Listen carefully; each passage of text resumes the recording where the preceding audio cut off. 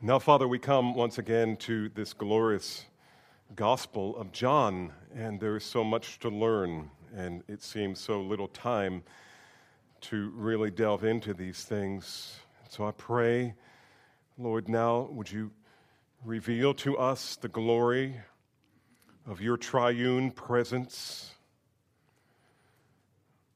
Would you reveal to us the significance of the reality that we are loved by the triune God?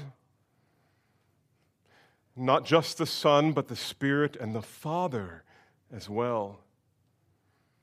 And encourage us, Lord, and strengthen us for the difficulties that lie ahead. We know not what they are, but we know they will come. And so we ask you, Father, do for us even more than what you were able to do for the disciples on this particular evening in the upper room. They were hearing from your mouth the promises. We can experience the fulfillment of what you promised. And so, Lord, I pray, send your Spirit to change us, to instruct us, to protect us, to feed us and lead us, and conform us to the image of your Son, because we know this is your goal. For we pray it in the name of our Savior, Jesus. Amen. John 14. Let's stand together and we'll read this. Stand with me in honor of God's word, and we'll read John 14, beginning with verse 15. An extensive portion of Scripture, and I hope to cover all of it this morning, and you'll see why here in just a moment. But John 14, beginning with verse 15, hear the word of the Lord. If you love me, you will keep my commandments. I will ask the Father, and he will give you another helper, that he may be with you forever. That is, the Spirit of truth, whom the world cannot receive, because it does not see him or know him. But you know him, because he abides with you and will be in you. I will not leave you as orphans.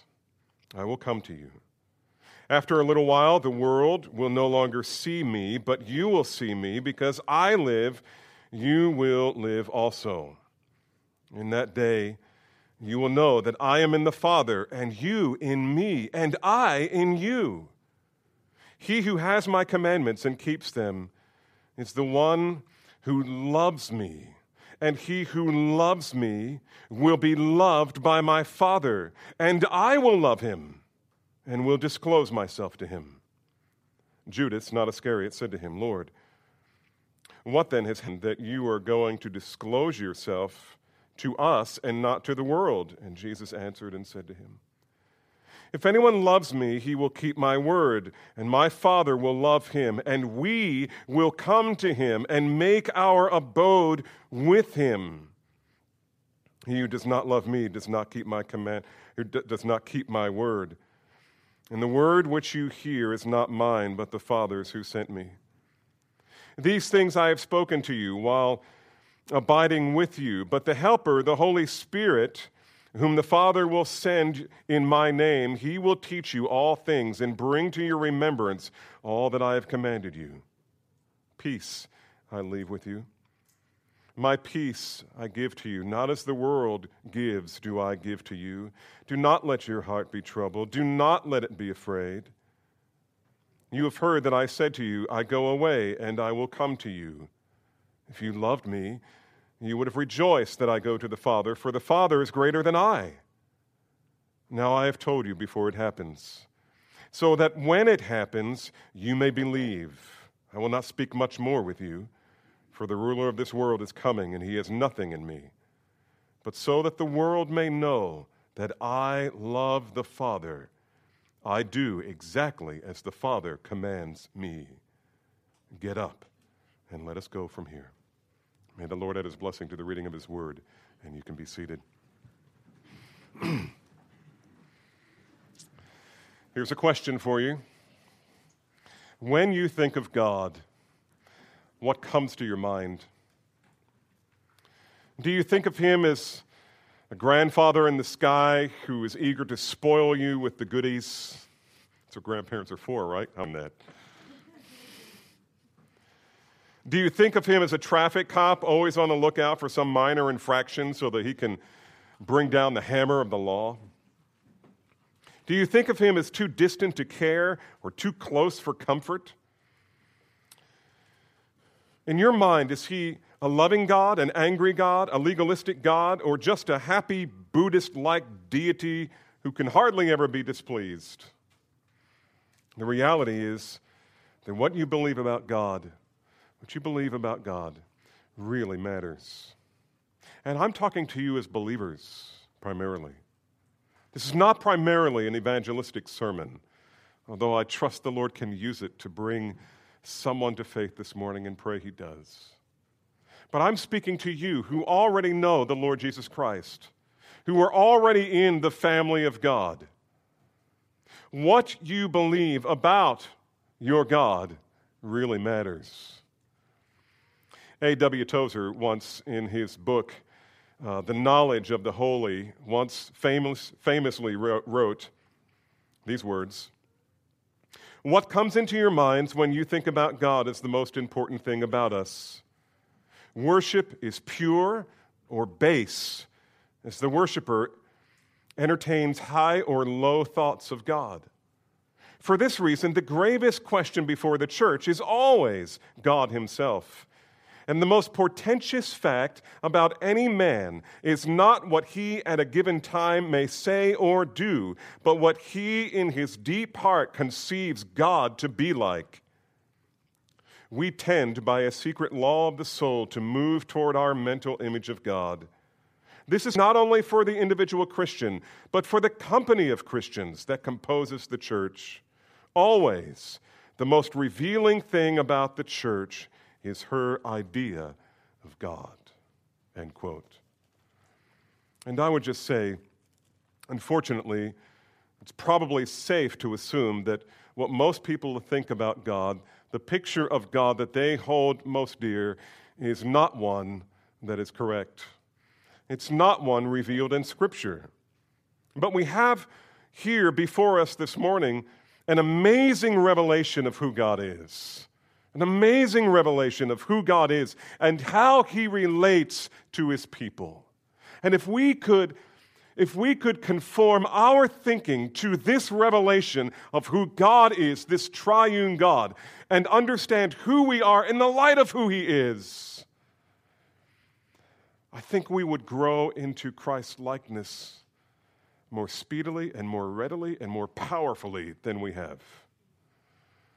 These 16 verses may very well be the most Trinitarian passage in the Bible, certainly in the New Testament, I think. It's just my evaluation. It's not scientific, but I was blown away this week at the Trinitarian nature of this passage. And by that I mean, it's not often, even in the Gospel of John, where you see the Father, Son, and Holy Spirit talked about all together in the same text. But here it's everywhere. In fact, if you were to take a piece of paper and kind of print off this passage and mark every mention, every noun, every pronoun, every name mentioned where it's talking about either God the Father, God the Son, or God the Holy Spirit, I think you're amazed, because I was this week. I was going around the office saying, look at this. I mean, just visually, look at this. You know, the blue is Spirit, the red is the Father, and the orange, that's Jesus. And it just totally filled the page. This passage is all about God.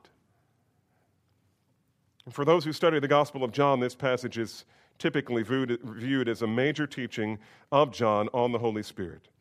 Nearly every commentator I read this week could hardly wait to unpack what this passage reveals about the Holy Spirit. And it's true. It's true. This is an extremely important passage about the Holy Spirit. If you want to know the ins and outs of the doctrine of the Holy Spirit, you gotta wrestle with John chapter 14. It's an extremely important passage. Nevertheless, I don't believe Jesus' purpose was to offer a lecture on the third person of the Trinity. He wasn't giving them a course on Trinitarianism. He wasn't giving them a course on pneumatology, the study of the Holy Spirit. He was doing something else. Remember, this was his last night with them. What Jesus is doing is offering the deepest, weightiest words of comfort and assurance that could ever be offered to his disciples in a moment when they were most likely to be tempted by fear and worry and anxiety. Now, why do I think Jesus' purpose is to address the swelling anxiety in the hearts of these men? That's a good question. And there are three major clues that lead me there. And let me show them to you. Verse 1, chapter 14. Turn with me there if you have to flip your page like I do. It's just the first verse. And Jesus says, "Do not let your hearts be troubled." And then skip from verse 1 to verse 27. And watch this.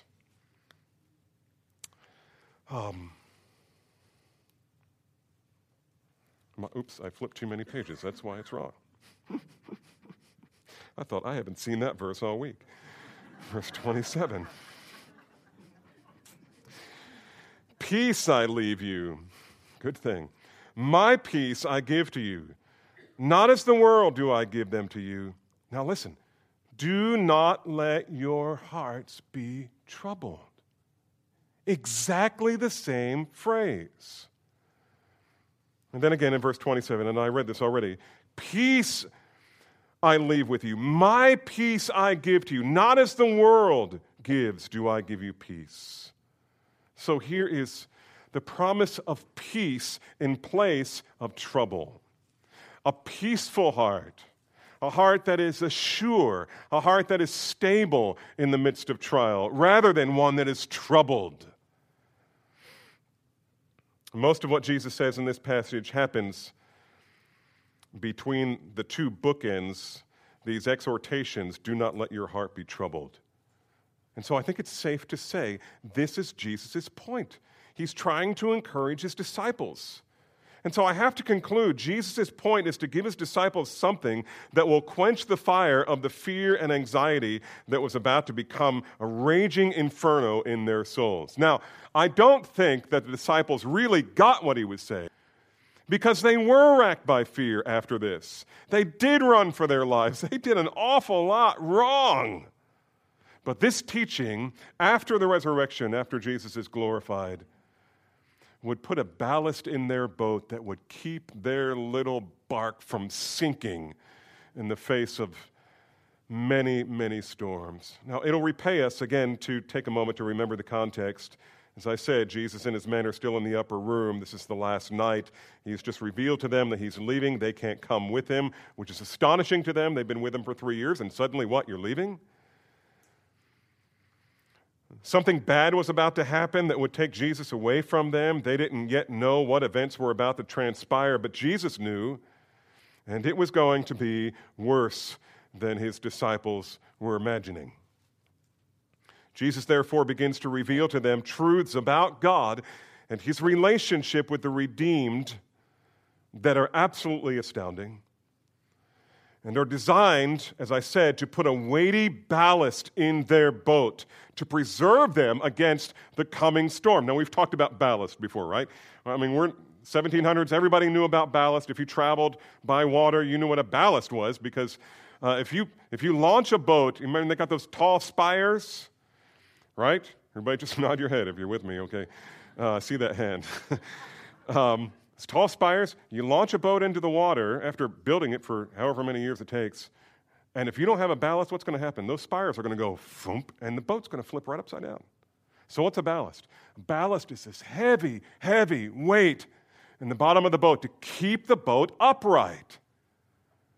And spiritually speaking, there is no ballast greater doctrine of God. Jesus wants them to know their God. And he wants to know the privileged relationship that they and we have with the triune God. We might call this passage a divine discourse on the exclusive privileges of the believer's union with the triune God. I know that's packed. It's not in your bulletin, and I don't expect you to write it down, but let me just say it again. We might call it a divine discourse on the exclusive privileges of the believer's union with the triune God. You realized how privileged you are? Or do you just think of yourself as just another American living out his days in this world, trying to make a living, trying to pay the bills? Do you realize the exclusivity of your relationship with the triune God? Jesus is revealing that to give them the peace, the stability, the assurance to combat their fear. Because, once you get gripped by the fear and the anxiety, you're going to spiral. These men were going to be hit by some of the worst trials human beings could ever be hit with. They needed to know. So we learn these things. Let's remember that Jesus is revealing them not only for their comfort, but for ours. So what are the exclusive privileges of a believer's union with the triune God? I'm going to approach this text a little differently this morning because I think it's helpful for us to not get bogged down in specific verses and lose sight of the forest. Sometimes you lose the forest for the trees, right? There's a beautiful forest here. So we have to kind of get in our little drone and get up over it and look down. Forget about bird's eye view. This is drone's eye view. To look down upon this whole passage, or at least this whole section of this passage, to see what Jesus is doing, to see it kind of all together so that we'll feel the weight of it.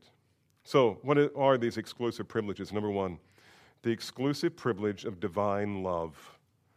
The exclusive privilege of divine love. Love is an important theme in the Gospel of John. It's used as a verb or a noun a total of 56 times in the Gospel of John. Of those 56, 10 of them are right here. When you read the Gospel of John and his 3 smaller letters, it becomes clear that John was deeply, deeply affected by the doctrine of the love of God and his experience of the love of God. I mean, when I was praying earlier, Lord, how can this be? I think John prayed that every day. Lord, I don't understand how you can love us. I understand the doctrine. He understood the doctrine. He was inspired by the Holy Spirit. He knew more and with greater depth than any of us, maybe all of us put together, because he was an apostle. He was inspired by the Holy Spirit, yes. But he never lost the awe. He never lost the wonder of being loved by God. It was amazing to him. He was overwhelmed by the reality that Almighty Creator God loved him. And one way we see that in the Gospel of John is by the fact that as John is writing out the Gospel, this story of the life and times of Jesus Christ, what we find is John hardly ever refers to himself, and when he does, he never refers to himself by his proper name. He never calls himself John. He always refers to himself as what? The one whom Jesus loved. The one whom Jesus loved. He's amazed by that. He knew the privilege of being loved by Christ. In our day, the world's idea of love is on display everywhere we look. And it's gross, and it's twisted. And usually when popular musicians sing about love, it's not very impressive or impactful to the soul. Pretty mundane, pretty vacuous, empty, right? Take, for example, that blockbuster hit of the 1960s, when the Beatles came out with that song that was entitled, "She Loves You, Yeah, Yeah, Yeah." And even to this day, that's thought of as a classic. Now, I don't want you thinking about that. But by the world's standards, this was a classic. This is a classic song about love. But isn't it true that popular songs about love usually portray love as really little more than a feeling that involves certain unfulfilled desires, longings, and expectations that never really get satisfied? Not so with the love of God. Not so with the love of God. God's love, as revealed in Scripture, is always a purposeful act of self-giving. Now, I've given you another definition of love, but this is a good one. Love is a purposeful act of self-giving. The other definition I've given you so many times is love is to give. To love is to give what I have that you need because God wants me to. That's a good definition. But this is even more compressed. It is a purposeful act of self-giving. The one who genuinely loves is deliberately devoted to the one loved. And what we learn in Scripture is that true love arises from the will, not from the emotions. If it's an emotion, you fall in love and you can fall out of love and probably will. Even love to the one you're married to. That's not biblical love. That's not God's love. That's not the kind of love his people should have for one another. It's not about the emotions. It's about the will. As explained by the Apostle Paul when he describes love in 1 Corinthians 13. Love is what? Patient. Love is kind. Love is not jealous. It does not brag. It is not arrogant, and on and on and on. Each one of these things is an act of the will. It's an act of the will. All of these characteristics of love proceed toward another person as an act of the will and often contrary to one's emotions. You can love someone, truly love them in a way that is contrary to your emotions and toward the leanings and movings of your heart. With that in mind, consider the following remarkable statements found in, or this one particular statement in John's Gospel. With that understanding of what true love is, to love is to give. Love is to be self-giving. And this same John, in his first epistle, will describe God this way: God is love. God is love. 1 John 4:7. One commentator writes, by saying God is love, the apostle is making a very strong statement about the character and essence of God. It is God's very nature to love. Love permeates who he is. Or, as John Stott has written, God is love in his innermost being. Stott calls the apostle's declaration that God is love the most comprehensive and sublime of all the biblical affirmations about God's being. God is the consummate self-giver. And so many of us have the wrong idea of God. We have the wrong image of God, even as believers. We think of him merely as one who makes demands, or who issues commands, or one who just throws down judgments. But the reality is, God is the great giver. He gives, and he gives, and he gives, and he gives. And even when he disciplines, he's disciplining us because we refuse to receive what he wants to give and what is best for us. And so the gospel is all about God giving to sinners what we desperately need, don't have, and can't earn. And so he gives it. As Jesus explains, this is the way Jesus said it to Nicodemus. God so loved the world. Actually, I love it in Greek better. In this manner, God loved the world. He gave his Son, his only one, so that whoever believes in him will not perish, but have eternal life. God is the giver. God is the giver. And so, husbands, love your wives as Christ loved the church and what? Gave himself for her. Why? You give to your wife. That's how you love your wife. Why? Because that's how God loves you. That's how Christ loves you. This is God. And John was amazed by the fact that God loved him. We know that God does not love everyone the same, and many in the world will spend eternity in a place far removed from the love of God by their own choice, their own rejection of his love. But at the same time, John knew that the only reason he was a recipient of God's love was because God pursued him. In fact, we read again in his first epistle, we love because he, that is God, first loved us.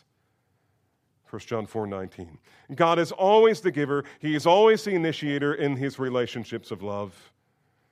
And so it is no small thing when we come to this passage and discover that Jesus repeatedly refers to this relationship of love between God and Jesus' disciples, and by extension, all of us who believe. Now, I've spent a lot of time describing love here because I want you to see that when Jesus mentions it, it is no small thing. Now, let me show you where it is in this text. In the interest of time, I'll just kind of read them off. Look at verse 15. This is verse 16. It's the second verse in this passage.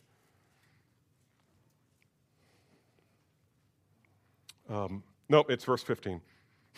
He says, if you what? If you love me. Now jump down to verse 21.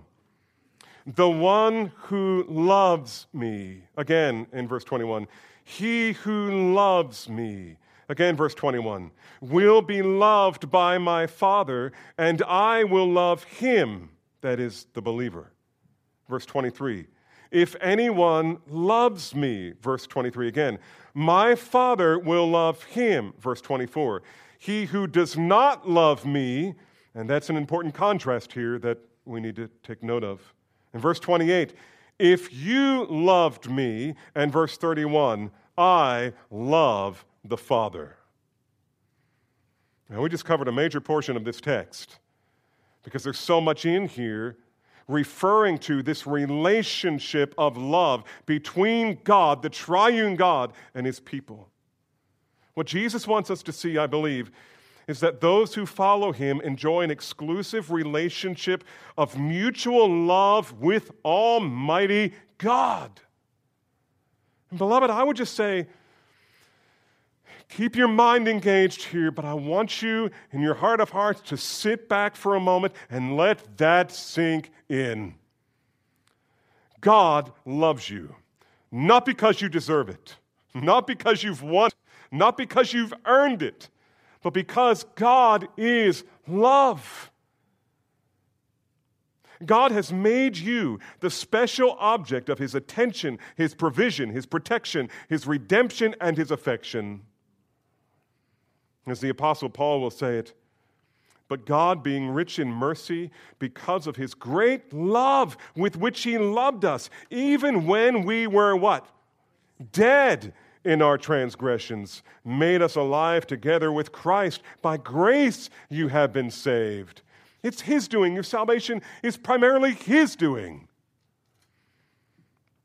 In one sense, it's exclusively his doing. And John never got over the massive, glorious, and eternal implications of being saved into an exclusive relationship of mutual love with the living God. And he learned it from Jesus. And Jesus taught it to his disciples to strengthen their faith and give them comfort in the coming storm. And this is the first exclusive privilege of following Jesus, the privilege of divine love. And it is not for everyone. It is only for those who believe. Secondly, we also see in this passage the exclusive privilege of divine provision. Again, Jesus is seeking to put a weight, a ballast in their little boat, to comfort them, to assure them, to steady them for the coming storm. And watch this. What provision is Jesus going to give? And they're going to need something big. Going to need something big to sustain them through the rest of their lives. Verses 16 and 17. I will ask the Father, and he will give you another comforter, that he may be with you forever. That is, the Spirit of truth, whom the world cannot receive because it does not see him or know him. But you know him because he abides with you and will be in you. When you love someone, you provide for their needs.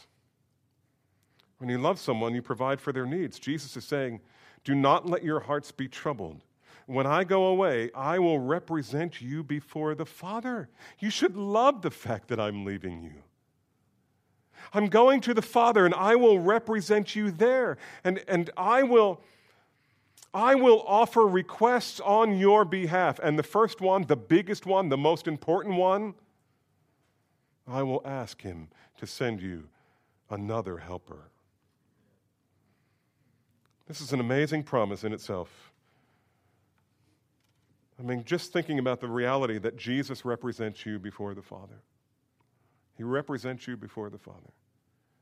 The book of Hebrews says he always lives to make intercession for us. He always lives to make intercession. He's not just sitting on the throne. Hey, Dad, how are you? Fine, son, how are you? How's your day been? Well, they found Pluto again. Sounds exciting. Nothing else going on. No. Jesus, the Son, is with the Father, and he's pleading for us. And the first and most significant thing that he asked for was that the Father would send us his Spirit, the Spirit of truth. This is an amazing promise in itself, that Jesus represents us before the Father. Therefore, because he represents the Father, because he died on our behalf, because he rose again and was glorified and seated at the right hand of God, Paul says, how will he then not also with him, that is with Christ, freely give us all things? How will God ever say no? He's already given us his Son. How would any smaller, minimal request ever be denied? But notice what he will ask for on our behalf. The helper. The parakletos is the Greek here. And it's used by John throughout the book. Chapter 14, 26, 15, 16. And then in 1 John 2 again. It's interesting, the King James, I think, has this verse. Jesus saying that I will send you another comforter, which is interesting. I think it's a mistranslation, and it actually is translated from the Latin, not the Greek. The Latin word here is a comforter. Cum, the beginning of that word, means with, and forte. Forte. How many of you are musicians? And you look at the music sheet, and it'll give you a little F, forte, or two Fs, double forte. It means play with power, play with more power. Forte means power or strength. Comforter means with power, with strength. And so in the Latin it is, I will pray, I will represent you before the Father, and I will ask for one to come with power. But in the Greek, it is parakletos, another helper. Another helper. Helper means one who is called alongside. That is what parakletos means. One who is called alongside to assist. The Holy Spirit does not work instead of us or in spite of us, but in us and through us. Another helper. And the word another is significant here. I will send you another helper. There are different ways to say this in Greek. It could mean another of a different kind or another of the same kind. And here it's another of the same kind. And Jesus is saying, I'm your helper. I've been your helper. When I go to the Father, I will ask, and he will send you another helper of the same kind as me. We might say, made of the same stuff. He is God. He is God. Jesus also calls him the Spirit of truth in this passage. And that is the one who is the source of all truth and the one who will guide us into truth. But remember, we said that these things are exclusive privileges. So notice the next phrase. Jesus says,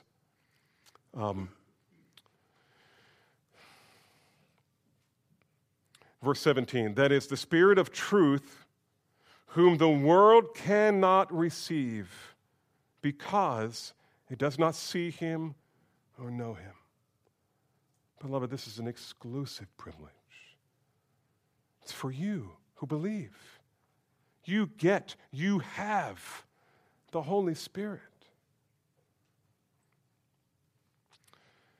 Those who are of the flesh, Romans 8 says, cannot please God. The world cannot receive him because it does not see him or know him. But, Jesus says, you know him because he abides with you, and he will be in you. I wish we had time to unpack that, but let's keep going. That is the provision of the Holy Spirit. Secondly, the provision of Jesus' presence. The provision of Jesus' presence. Look at verses 18 and 19. I will not leave you as orphans. Again, Jesus concerned. How is my leaving going to affect them? They're going to be anxious. They're going to be fearful. They're going to feel isolated and alone. They're going to feel like it's them against the world. And in a sense, it was. But Jesus makes this promise. I will not leave you as orphans.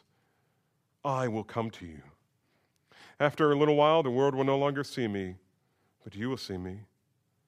Because I live, you will live also. And Jesus said, I will not leave you as orphans. I will come to you. This is no doubt intended to relieve the disciples' immediate concern that Jesus was going to leave them to fend for themselves. I'm not going to do that. I am going to leave you, but I'm not leaving Peter in charge. Everybody's like, good. I'm not going to leave you to fend for yourselves. Rather, Jesus is promising his continued personal presence. The frequent promise of God in the Old Testament is this: I will be with you. To Joshua, he said, I will be with you wherever you go. And David knew this truth. God's promise to be with his people. I remember as a kid, I used to think, when I'd hear prayer and I would hear people pray, Lord, just be with so-and-so, and I'd think, surely they know God is everywhere. But why do they pray, God be with them? I think sometimes from the pulpit I often pray, Lord, you who are with us, come. Come in an experiential way. Come in such a way that changes me. Come in such a way that puts me under the sway of your Spirit. And I don't mean in some kind of ethereal miracle state. I just mean, God, your kingdom come. Your will be done on earth as it is in heaven. I want to be in full submission to you. Come, rule me, lead me, help me. Let my leader be God. Let my counselor be the Holy Spirit. This is the promise of his presence. You remember David in Psalm 23. He's talking about the valley of the shadow of death, and yet he says, I will not fear, for you are what? With me. Your rod and your staff comfort me. It's his presence. It's as if Jesus was saying, you remember the good shepherd of Psalm 23? It's me and my ministry. Even though I'm leaving, that ministry is not over. I'm leaving you for a little while, but then I will never leave you again. Throughout the New Testament, we learn that Jesus is personally with us in person in the Holy Spirit. And so Paul can speak in Colossians 1:27 about the great mystery, which is Christ in you, the hope of glory. And again, this is an exclusive privilege. Look at verse 19. After a little while, the world will no longer see me, but you will see me. This is not for everyone. Not everyone will see me. It's interesting, after his resurrection, the only people that we know saw him were his disciples and other believers. The world will not see me, but you will see me. They would see him physically after the resurrection, and they would see him spiritually through the eyes of faith as he fellowshiped with them and worked powerfully through them by his Holy Spirit. Verse 26, John speaks again of the Holy Spirit, who will so move in the apostles that they would remember all that Jesus said to them. I mean, it had to be one of their fears. Okay, you're leaving us. How will we even remember? This will be one of my questions. How am I even going to remember what you taught us? And Jesus says he would send the Holy Spirit who would remind you of everything that I have taught you. He would be there to remind them. He is the Spirit of truth. And the Spirit of truth will remind you, his apostles, of everything that Jesus taught. And by the way, this has amazing implications on the doctrine of inspiration and preservation of Scripture. It was all superintended by the Spirit. And Jesus would provide for them personally through his Holy Spirit. And how is it personal and yet through someone else? Because we're talking about God. We're talking about the triune God. I mean, they are different in person, but they are one in essence. You can't divide them up. And so to have the Holy Spirit is to have Jesus. To have the Holy Spirit is to have the Father. And number three, Jesus would not only provide for them personally, but number three, he would offer the provision of resurrection. He would give them the provision of resurrection. Look at verses 19 through 21. After a little while, let's see, verse 20. In that day you will know that I am in the Father, and you in me, and I in you. He who has my commandments and keeps them is the one who loves me, and he who loves me will be loved by my Father, and I will love them and will disclose myself to them. But look back at the end of verse 19 where he says, because I live, you will live also. Because I live, you will live also. The world will not see me, but you will see me. This is a promise of resurrection. They would see him physically after the resurrection, and they would see him spiritually. But more than that, even after he is gone, they had the assurance that because death was unable to conquer Christ, death would be unable to conquer them either. Death is now a doorway. It is not the end. Jesus says, remember outside of Lazarus' tomb, I am the resurrection and the life. He who believes in me, though he were dead, yet shall he live. And whosoever lives now and believes in me will what? Never die. Never die. If you're a believer, you'll never die. You will see life. Even in death, your experience of death will only be the doorway to greater life. Because he lives, you also will live. That's our great hope. Because of the resurrection, we have life. We have life. For the disciples and for us, this means we never need to fear death. What's the worst thing a person can do to you? Kill you? It's true. But because God loves us, he has promised us eternal life in his Son. Death no longer has claim on us. It has lost its sting and has been rendered powerless against God's people. For those who belong to Christ, death is simply a doorway into eternal life. So Jesus provides resurrection. Number 4, he gives us the provision of fellowship with God. And this is verses 20 and 21. And I just read them, but let me read them again. They're so amazing. In that day, you will know, listen carefully to these words. In that day, you will know that I am in my Father, and you in me, and I in you. He who has my commandments and keeps them is the one who loves me, and he who loves me will be loved by my Father, and I will love him and disclose myself to him. You remember back up in verse 8? Philip said, Lord, show us the Father, and it is enough.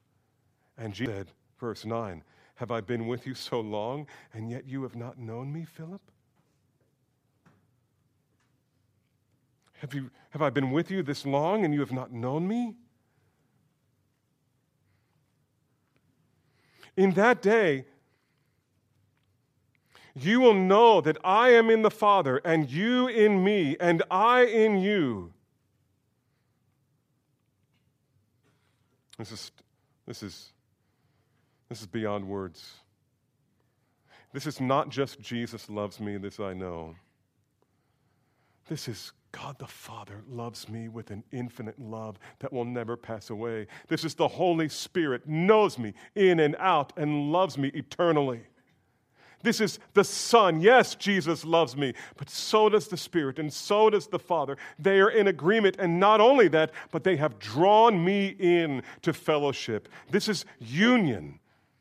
This is union with God. This is our exclusive privilege of living a life in union with the triune God.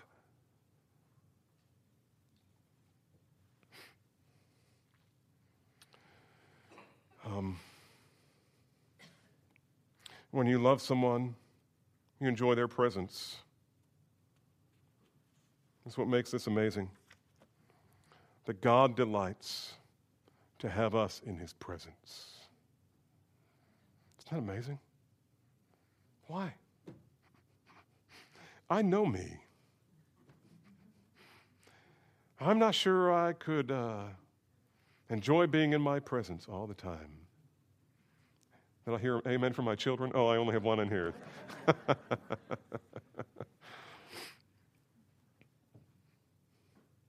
That's why God's love is so amazing. This is the great and glorious mystery. Not only that the Father, Son, and Spirit are one, but that by grace and incomparable love, we are brought into union and communion with this triune God. Jesus said, I am in the Father, and you in me, and I in you. This new life Jesus is promising consists of a new relationship with God. I am in the Father, and you in me, and I in you. And so through the indwelling Spirit, believers are united with Jesus. And he says it in different ways. In the next chapter, he would say it like this: I am the vine, you are the what? The branches. This is union. This is an organic connection, spiritually speaking, between us and God, between us and Christ. We are his body. He is our what? Head. I mean, how closely connected is a head to the body? Without the head, the body is what? Dead. You see what he's doing here? This is union. We are stones in his spiritual house, and he is the what? The cornerstone. He is the bride, and we are the groom. This is a marriage. This is a covenant. Vine and branches, all of these things, all metaphors that Jesus and the apostles use, is all intended to say the same thing. We are in union with God. Paul expressed this profound privilege of the union between us and God by using the term in Christ. For example, if anyone is in Christ, 2 Corinthians 5:17 says, he is a what? A new creation. You've been recreated. In some sense, you have been recreated. This is creation language, okay? God speaks and it appears. It's the same way with coming into relationship with God. It's like raising the dead. Lazarus, come forth. If anyone is in Christ, he's a new creation. Romans 8:1. There is therefore no condemnation for those who are what? In Christ Jesus. This is union with Christ. And it's everywhere in the New Testament. In fact, isn't it theologically true that every privilege that a believer has comes to us by virtue of the fact that we are in Christ? We have union with Him. And if you are in Christ, something is true of you that you should never ever doubt. Namely, verse 21. He who loves me will be loved by my Father, and I will love him. You get this? The Father loves you. The Son loves you. The Spirit loves you. You say, is this a self-esteem message? I'm not saying you should love you. You should love God. You should love your neighbor. This isn't about you being impressed with you. No. This is you being overwhelmed by the reality that eternal, holy God should look at a worm like me and love me. If you are in Christ, this is all true of you. All of these and many more are exclusive privileges of the believer's union with God. And Jesus revealed them again specifically for our comfort and our assurance. But there's one other thing in this text that we dare not miss. We've seen the exclusive privilege of divine love, the exclusive provision of Jesus' presence, and now finally and briefly, the exclusive evidence of saving faith. The question here is, how does one know that he or she has been brought into this exclusive union with God? How does one know that he or she has been brought into their exclusive relationship with the triune God? How do you know? Is it because you prayed a prayer one day? What verse is that? Signed a sticker in the back of your Bible to drive in the stake? Was that 2 Charles Finney verse what? I don't mean to be glib about this. Well, the Finney one I do, but this is really important because we're in the South. And you know what one of the problems of gospel ministry in the South is? Everybody thinks they're a believer. Everybody thinks they have this relationship with God. And it's just not so. And Jesus clearly gives us the qualification here. How do we know if we believe God? That's a great question, and Jesus repeats the answer 4 times. Look at verse 15. If you love me, you will what? Keep my commandments. Verse 21. He who has my commandments and keeps them is the one who loves me, and he who loves me will be loved by my Father, and I will love him. Verse 23, if anyone loves me, he will keep my word. Verse 24, he who does not love me, here's the contrast, does not keep my word. John, in his first epistle, will come back to this theme. Turn with me to 1 John chapter 3. 1 John chapter 3. And we try to make this all real complicated and everything, but here's what John says, not very complicated. Verse 7, little children, make sure no one deceives you. The one who practices righteousness is righteous just as he is righteous, and the one who practices sin is of the devil. For the devil has sinned from the beginning. The Son of God appeared for this purpose, to destroy the works of the devil. No one who is born of God practices sin, because his seed abides in him, and he cannot sin because he is born of God. By this, the children of God and the children of the devil are obvious. Anyone who does not practice righteousness is not of God, nor the one who does not love, there it is again, his brother. God is love. You are in God. How do you know that you are in God? Do you love? In obedience to God. And anything else that God desires you to do as an expression of his love, his grace, his holiness, his mercy, his loving kindness. These are not the only places where Jesus emphasizes the mark of of an obedient life is evidence for true love for God. In chapter 15, this next chapter in the Gospel of John, verse 14, he will say this, "You are my friends if you do what I command you." And we may ask, well, wait a minute here.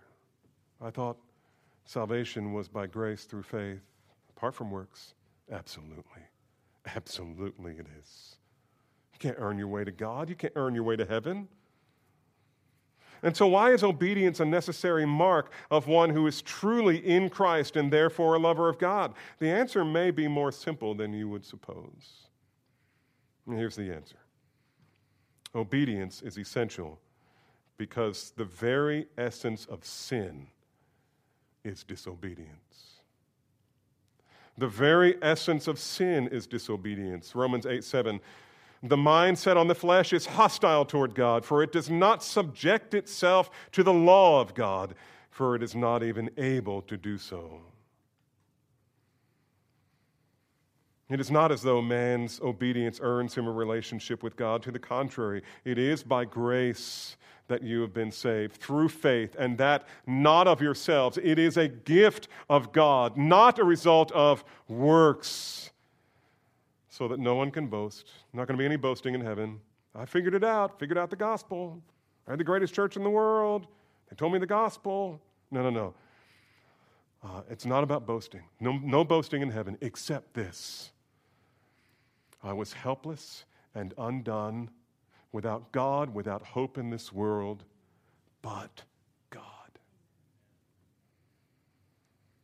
Because of his great love with which he loved us, even when I was dead in my transgressions, made me alive together with Christ. By grace I am saved. I make my boast not in me, but in the Lord. It's not about earning anything from God. Rather, our obedience is simply evidence of our character, the mark of our condition before God, the proof that we have entered into union with the triune God. Obedience is not about legalism. Rather, it is faith and love in action. It is faith and love walking with God. Who can you think of in your mind who is the person that you know who walked with God better than anybody? Who do you know who loved God more than anybody else in the world? Who was it who enjoyed the presence of God more than anybody else in the world? Who was it who spent time in prayer? I don't know how often, but we find him in the New Testament often getting up early in the morning to pray and spend time with his Father. Who was that? Who was this one who said, I do everything in obedience to the Father? It was Jesus. There wasn't any legalism there. There wasn't any earning anything from God. If you want proof of that, all you have to do is look at the very last verse in this section, in this chapter. Here's what Jesus says. But that the world may know that I love the Father. Remember the test. How do I know that you love the Father? You know that you love the Father if you keep his commands, if you obey his word. And Jesus, but so that the world may know that I love the Father, listen, I do exactly as the Father commanded me.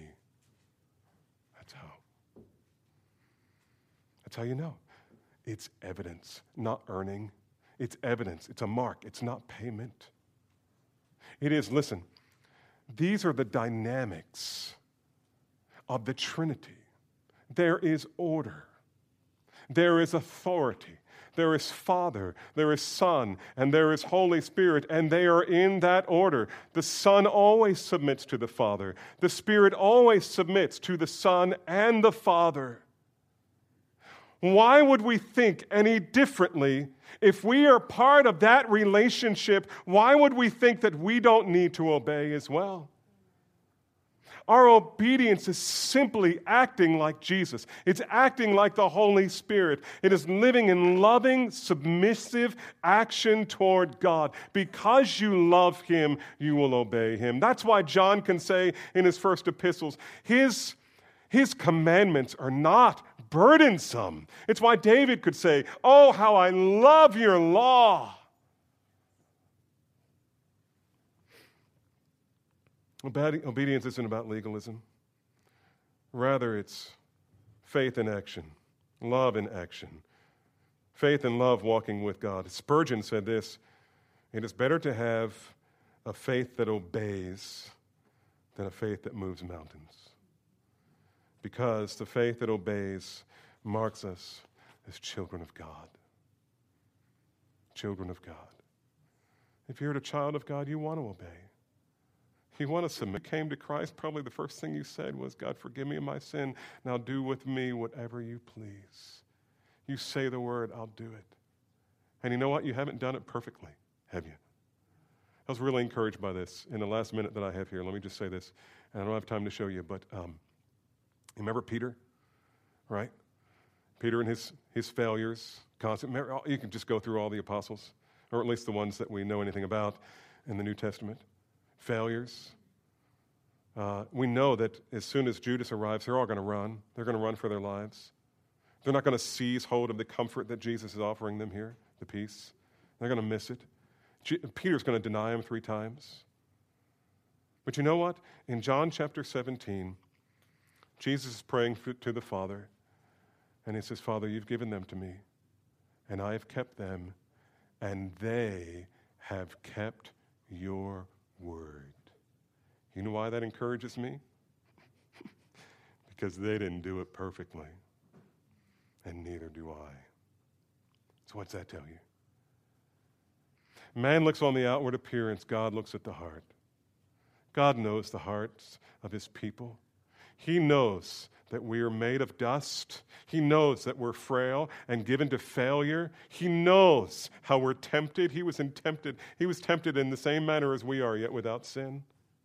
And He knows that when we're tempted, we often do sin. And yet, He reckons us as righteous by grace through faith. Does that mean we shouldn't pursue obedience? No. You show me someone who lives in deep fellowship with God, and I'll show you someone who loves to obey God.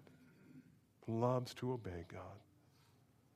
If the Holy Spirit's job is to conform us to the likeness of Jesus Christ, then He will give us a heart to obey His word.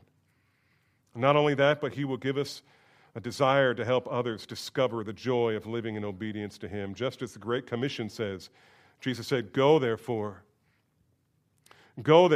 and make disciples of all the nations, baptizing them in the name of the Father and of the Son and the Holy Spirit, teaching them what? To obey everything that I've commanded you." Why? This is what it means to be my disciple. Many will say to me in that day, "Lord, Lord, haven't we done this and that?" And I will say, "You're not one of mine. You will not enter the kingdom." Jesus said, "Why do you call me Lord, Lord, but you don't do the things I command you?" This is the mark. This is the evidence. All of these things Jesus taught His disciples on their final evening together because He was determined to strengthen their faith and give them assurance that they would be able to endure the coming storm because God loved them with an everlasting love. Is this how you view God? Do you know Him as the lover of your soul, the consummate giver who knows what we need and abundantly provides for us in Christ by His Holy Spirit? If not, then you can come to Him today by faith, and perhaps He will give you the grace to trust Him even now. All you need to do is ask. Just ask, and you will receive. Knock, the door will be open to you. He will not resist. He loves you.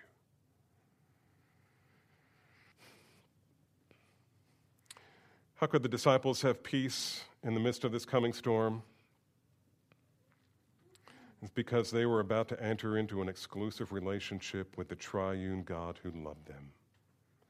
And beloved, what they were looking forward to, you already have. Isn't that glorious?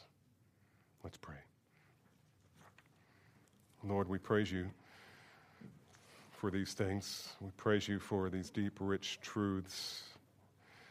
And though I feel like I present them so poorly, and yet your Spirit works in our hearts to cut through anything that blocks the light of the glory of Jesus Christ, to reveal to us the glory of God.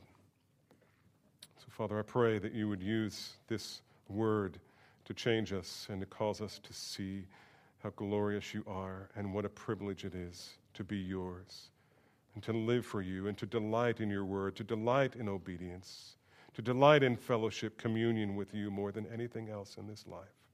Thank you for being our Father. Thank you for forgiving us. Thank you for sending your Son to redeem us. And we are unworthy of it, but oh, so grateful. So we praise you in Jesus' name. Amen.